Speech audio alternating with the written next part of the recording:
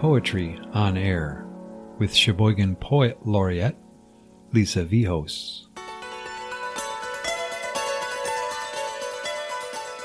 Hi, I'm Lisa Vihos, and you're listening to Poetry on Air, a program of Mead Public Library in Sheboygan, Wisconsin. My guest today is Milwaukee poet Margaret Rosga, a.k.a. Peggy to her friends. Peggy was the 2019-2020 Poet Laureate of Wisconsin, and she's the author of 4 books of poetry, including Pestiferous Questions, A Life in Poems. A new volume of her work, called Holding Myselves Together, will be released in May from Cornerstone Press, and I'm so excited that she's here today. Welcome, Peggy.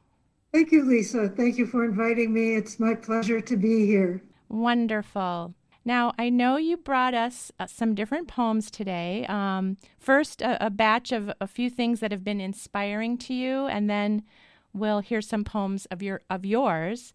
So let's start out with the inspiration. Share one of the poems that you brought. Okay, one of my all-time favorites is Elizabeth Bishop's poem, One Art. So I'll begin by reading that. One Art. The art of losing isn't hard to master. So many things seem filled with the intent to be lost, that the loss is no disaster. Lose something every day, accept the fluster of lost door keys, the hour badly spent. The art of losing is not hard to master. Then practice, losing farther, losing faster, places and names, and where it was you meant to travel. None of these will bring disaster. I lost my mother's watch. And look, my next to last of 3 loved houses went. The art of losing isn't hard to master.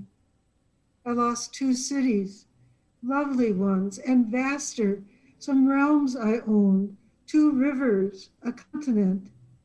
I miss them, but it wasn't a disaster. Even losing you, the joking voice, the gesture I love, I shan't have lied, it's evident.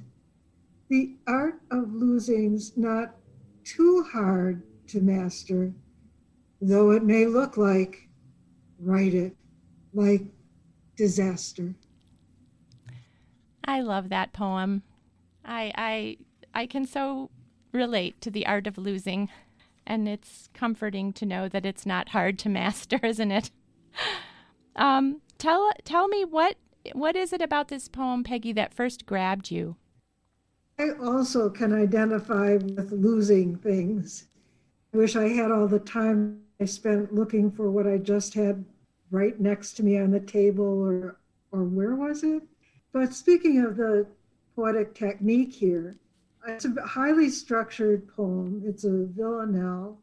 You have the first and the third lines that repeat at the end of each stanza, and then they come together in the end.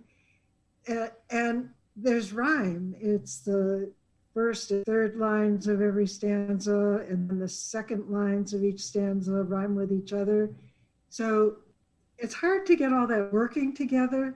And Elizabeth Bishop does it not only well, but so well that the poem is almost conversational. You can read it as somebody just spontaneously talking.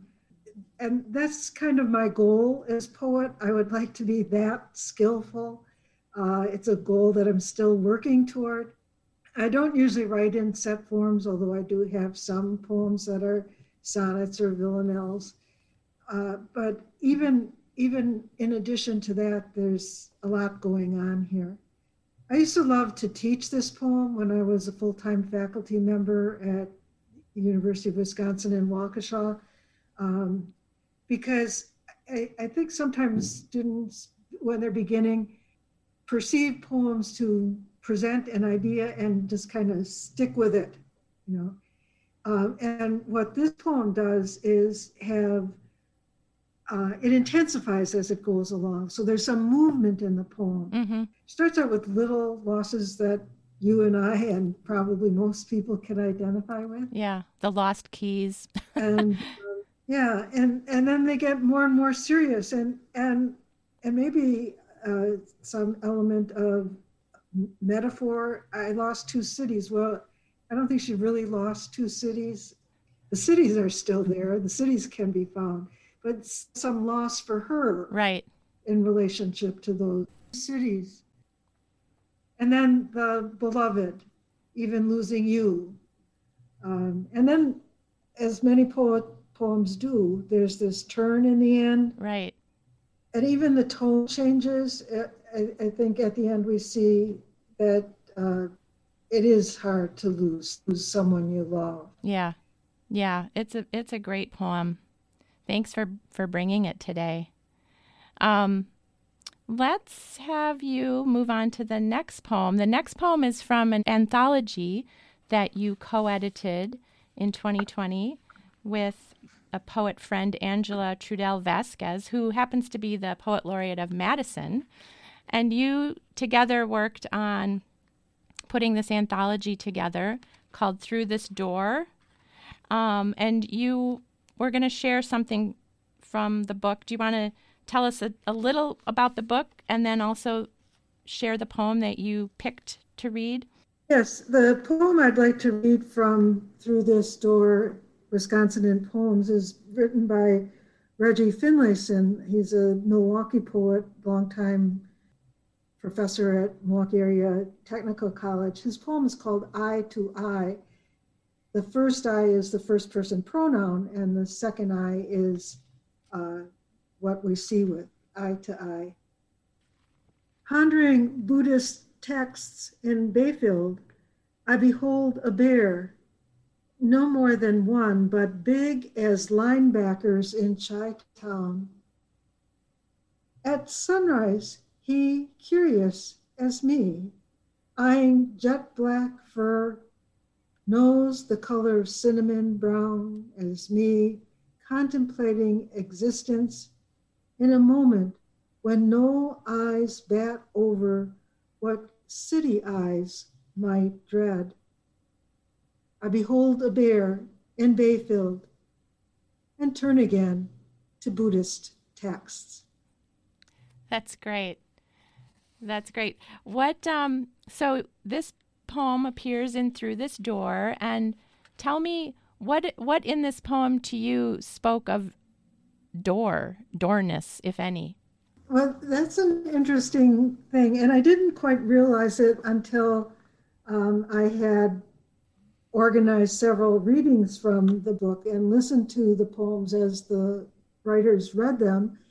And then I realized how many of the poems, when I first thought of doing this book, I thought of opening the door and letting experience in, letting people in, letting new ideas in. But a lot of the poems in the book are to get out the door.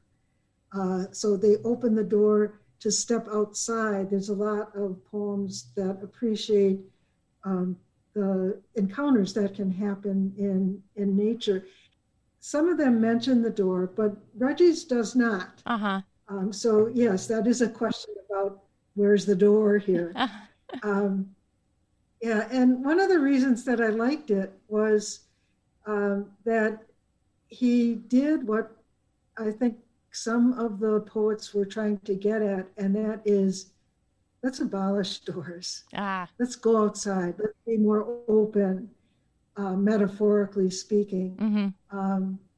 The other thing that's interesting to me here is that I interpreted the poem differently than he did. When I finally got a chance to talk about it, he offered an interpretation that was not my interpretation. I thought, okay, the encounter with the bear and the reading of the Buddhist text is one continued experience, and there's no barrier between them. Uh-huh. But that's not how he saw it. He saw it as this kind of invisible door that blocks us off from these transcendent moments. And the encounter with the bear, where there's no fear, is a transcendent moment. And the reading of the Buddhist text is a more earthbound or prosaic or everyday kind of thing. Uh-huh. It might lead to the transcendent moment, but it itself is not. So that's what he saw. Very And I think interesting. it's possible to look at it both ways. Yeah. Yeah, that's a doorway into the poem that I didn't have before. So thank you. I loved just even the alliteration of bear and Bayfield and Buddhist. It just the sound of the words were compelling. Poetry is music. Poetry is an experience for the ear, This is true. and it comes through very well here. Yeah. Speaking of sound and music for the ear, I know your next poet that you are going to share has a strong emphasis on sound. Do you want to read the third poem, The Hopkins? Oh, yes. This is the first poem that I ever really loved. Okay. And a lot of the reason was for what Hopkins does with sound. But it had another hook for me. I can imagine. The poem is, yes, because he begins with my name. Yes. The poem is addressed to Margaret. It's called Spring and Fall for a Young Child. Margaret, are you grieving over golden grove unleaving? Leaves like the things of man you with your fresh thoughts care for. Can you? Ah, as the heart grows older, it will come to such sights colder. By and by, nor spare a sigh, though worlds of wanwood leaf mill lie. And yet you will weep and know why. Now, no matter, child, the name, sorrow's springs are the same. Nor mouth had, no, nor mind expressed what heart heard of, ghost, guessed. It is the blight man was born for. It is Margaret you mourn for. That's beautiful. Did you first hear that poem when you were like a teenager, or how old were you when you first heard it? Yeah, Lisa, I think so. I think I was in high school when I first encountered this poem. And did it make you feel sad, or did it comfort you, or what did it evoke? My very first impression was joy. He's talking to me. Nice. And I don't know how much I understood of the blight man was born for when I was 16. But every time, it's one of those poems that every time I read it, I see something new. And when I was preparing for our conversation today and was reading it over for that, one of the things that I noticed is that in the first line, Margaret's name has an accent over the first A and an accent over the E, so as to draw it out, I think, so it's Margaret. And then he names her again at the end, or addresses her again at the end, without any accents. I never noticed that before. I didn't notice it until this afternoon either. But so her name is elongated in the beginning and cut shorter at the end. Interesting. Which fits with the theme of the poem. It does. It does. It's just this little touch. Yeah. Well, if you will give me the liberty to share, I love this poem, and when I first read it, I wanted to respond to the poet, and I wrote a poem. His poem is called Spring and Fall, and and it's to a young child, and I wrote a poem called Fall and Spring to an aging man, after Gerard Manley Hopkins. Yes, Gerard, I am grieving for the leaves and every leaving, thoughts that fail, songs unsung. I feel them slip, though I am young. Then as our hearts grow older, and I feel them burning bolder, time rushes to deflate me. But your hungry verse will sate me, and by elate me. As I fall toward you, I flail, and see my ghost set sail. Your words come close, then flicker far, Like fireflies, they fill my jar. I hold them safe and never mourn. We are Gerard in spring reborn. I wanted to comfort him and cheer him up. And not feel that that all was cut short and lost. I think he would enjoy the way that you pick up on some of his phrases. Thank you. Yes. It was fun. It's fun to do that. Have you ever done that, respond to a poem by another poet? It's kind of a fun thing to do. I think that's one of the things that poetry should do, and that we should be open to doing with poetry, that it begins a conversation, poetic conversation or not. I mean, you could just talk to Gerard Manley Hopkins. Yeah.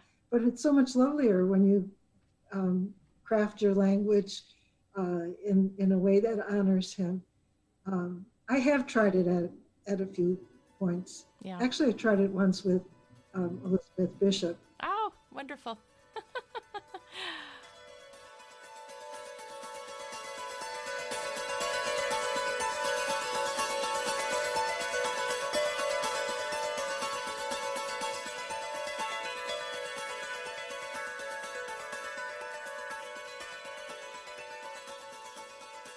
Hi, this is Lisa Vihos. We're back with Poetry on Air, and my guest today is Milwaukee poet Margaret Rosga.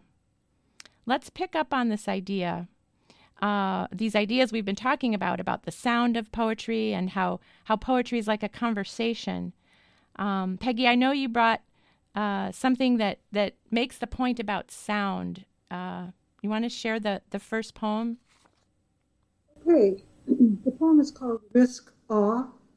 The title is a little hard to say from those consonants to the more flowing sound of awe. But it puts us in mind of the central metaphor of this poem. Risk awe. The flight pattern, its sweep carves orange scallops against the green. Someone nearby must grow milkweed. Pinpoint monarch eggs underneath the leaves at first unseen. Soon voracious eating, the chrysalis, and 2 weeks later, pulsing wings. See, again, flight, a loose weave, the absolute refusal to be unseen. That's beautiful. And the sound of that E, that keeps coming, that long E sound. I love that. And I was curious too, the title, Risk Awe. Tell us how did you land on that title? What I was doing with the title was making a metaphor of the butterfly. The poem began with my actually seeing Ark in flight, and it did scoop up and down in a scallop sort of flight pattern. And both the colors, the orange and black, and the movement called attention to itself. And although the monarch begins so tiny, the eggs are so tiny, a friend of mine says they're too small even to be called tiny. That's great. So at first the beginnings are unseen, but then there is this calling attention to itself, or at least from my point of view, that's what seems to be happening. And I think of it as encouragement to be bold with what you have to offer the world, then shy away from making a statement rather than shying away from putting your light out there to help others. Nice. Which is risky. I mean, in some ways, I think of this poem as the opposite, or in conversation with, in contrast to, Emily Dickinson's "I'm Nobody, Who Are You?" Step out there. Be willing to risk showing your total awesomeness. I love that. That's a good message. And a monarch butterfly is a wonderful deliverer of that message, right? And you captured it in your poem. Thank you. Thank you. Let's see. Let's go to the second poem. What else did you bring? Brought Full of Grace. Poem begins, I carry a sack full of my failures. It is the way I pray.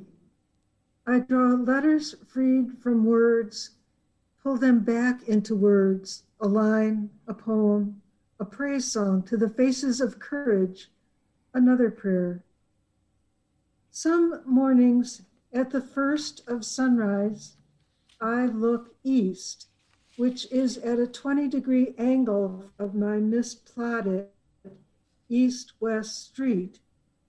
The angle of my face then is also a prayer, unsaid in this holy moment. Sometimes rote prayers of my childhood rise from deep memory. In the name of Hail Mary, is now and ever shall be a descant to my day. Some evenings all seems impossible, not impossible, difficult. That too, my unsayable prayer. Very nice. Tell me, what was the origin of this poem? How did this poem come to you? I was at a meeting and as I remember it, I was apologizing for something I had forgotten to do. And another person at the meeting said, there you are with your sack full of failures again. And without a moment's pause, I answered him, yeah, that's the way I pray. I don't know where that came from. Interesting.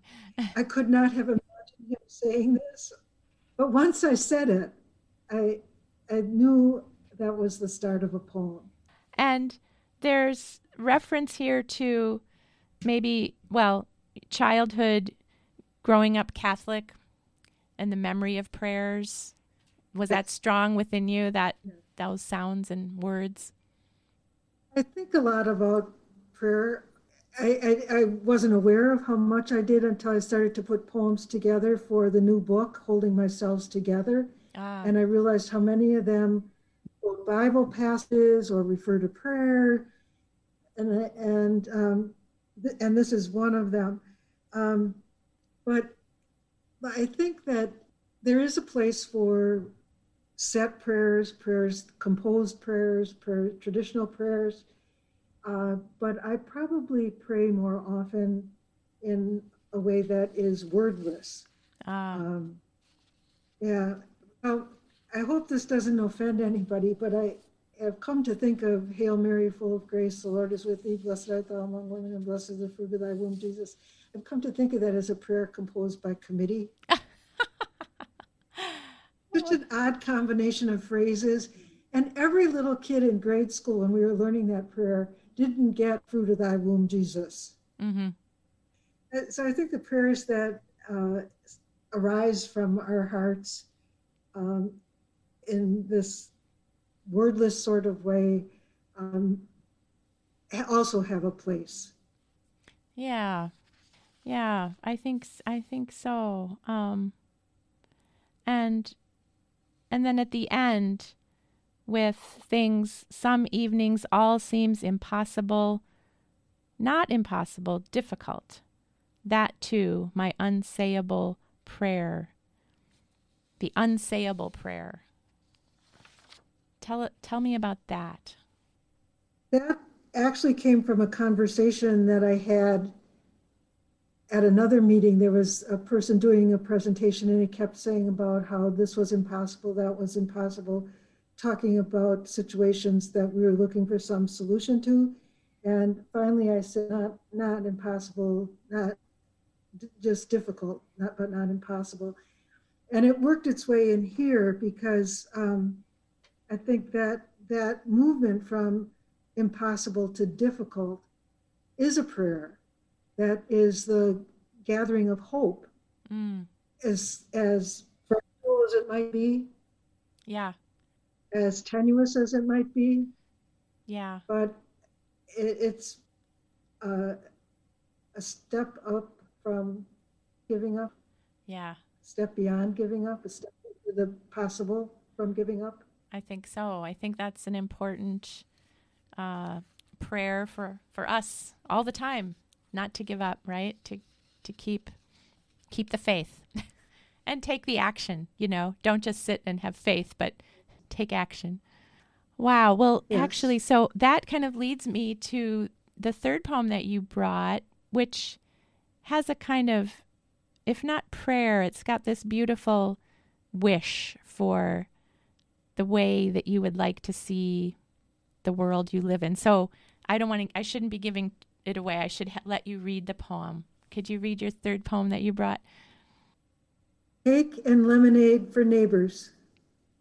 Where I want to live, neighbors gather on front porches, watch their children play across multiple front yards, laugh in Spanish, Arabic, Burmese, English, talk about back in the day, share sweet and savory snacks, lend each other a cup of sugar or flour, borrow hedge trimmers, a shovel or rake, help with chores when need be, offer a word of advice, not more, strum guitars and pluck banjos, make a little noise sometimes bring out a kitchen chair so everyone finds a comfortable place to sit on the unscreened, wide or narrow porch or on the stoop.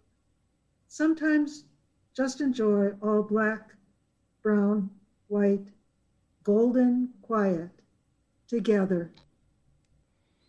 I love it. I would go live in that neighborhood with you.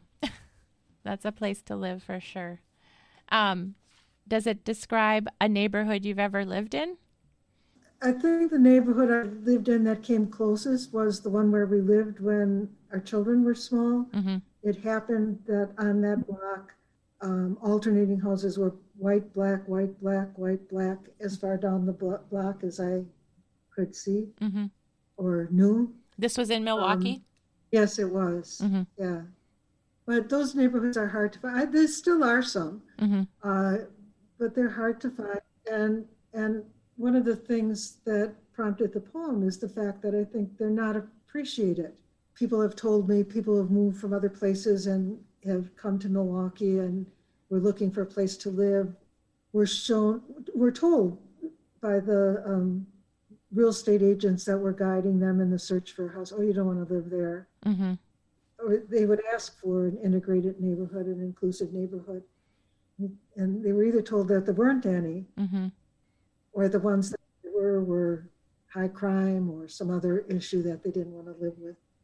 Houses in suburban communities cost more, and so the percentage that the real estate agent gets is greater. Yeah. It's rigged. Well, and you've certainly been a passionate advocate for fair housing and making sure that that fight doesn't end. So thank you, Peggy. Thank you for your work and thank you for your poetry. Thank you, Lisa. Thank you for inviting me. I've enjoyed talking with you this afternoon. Me too. You have been listening to Poetry on Air, hosted by Sheboygan's Poet Laureate, Lisa Vihos. Questions or comments can be directed to Lisa at poetlaureatesheboygan@gmail.com. Poetry on Air is produced in the studios at Mead Public Library in Sheboygan, Wisconsin. More information on the web at meadpl.org.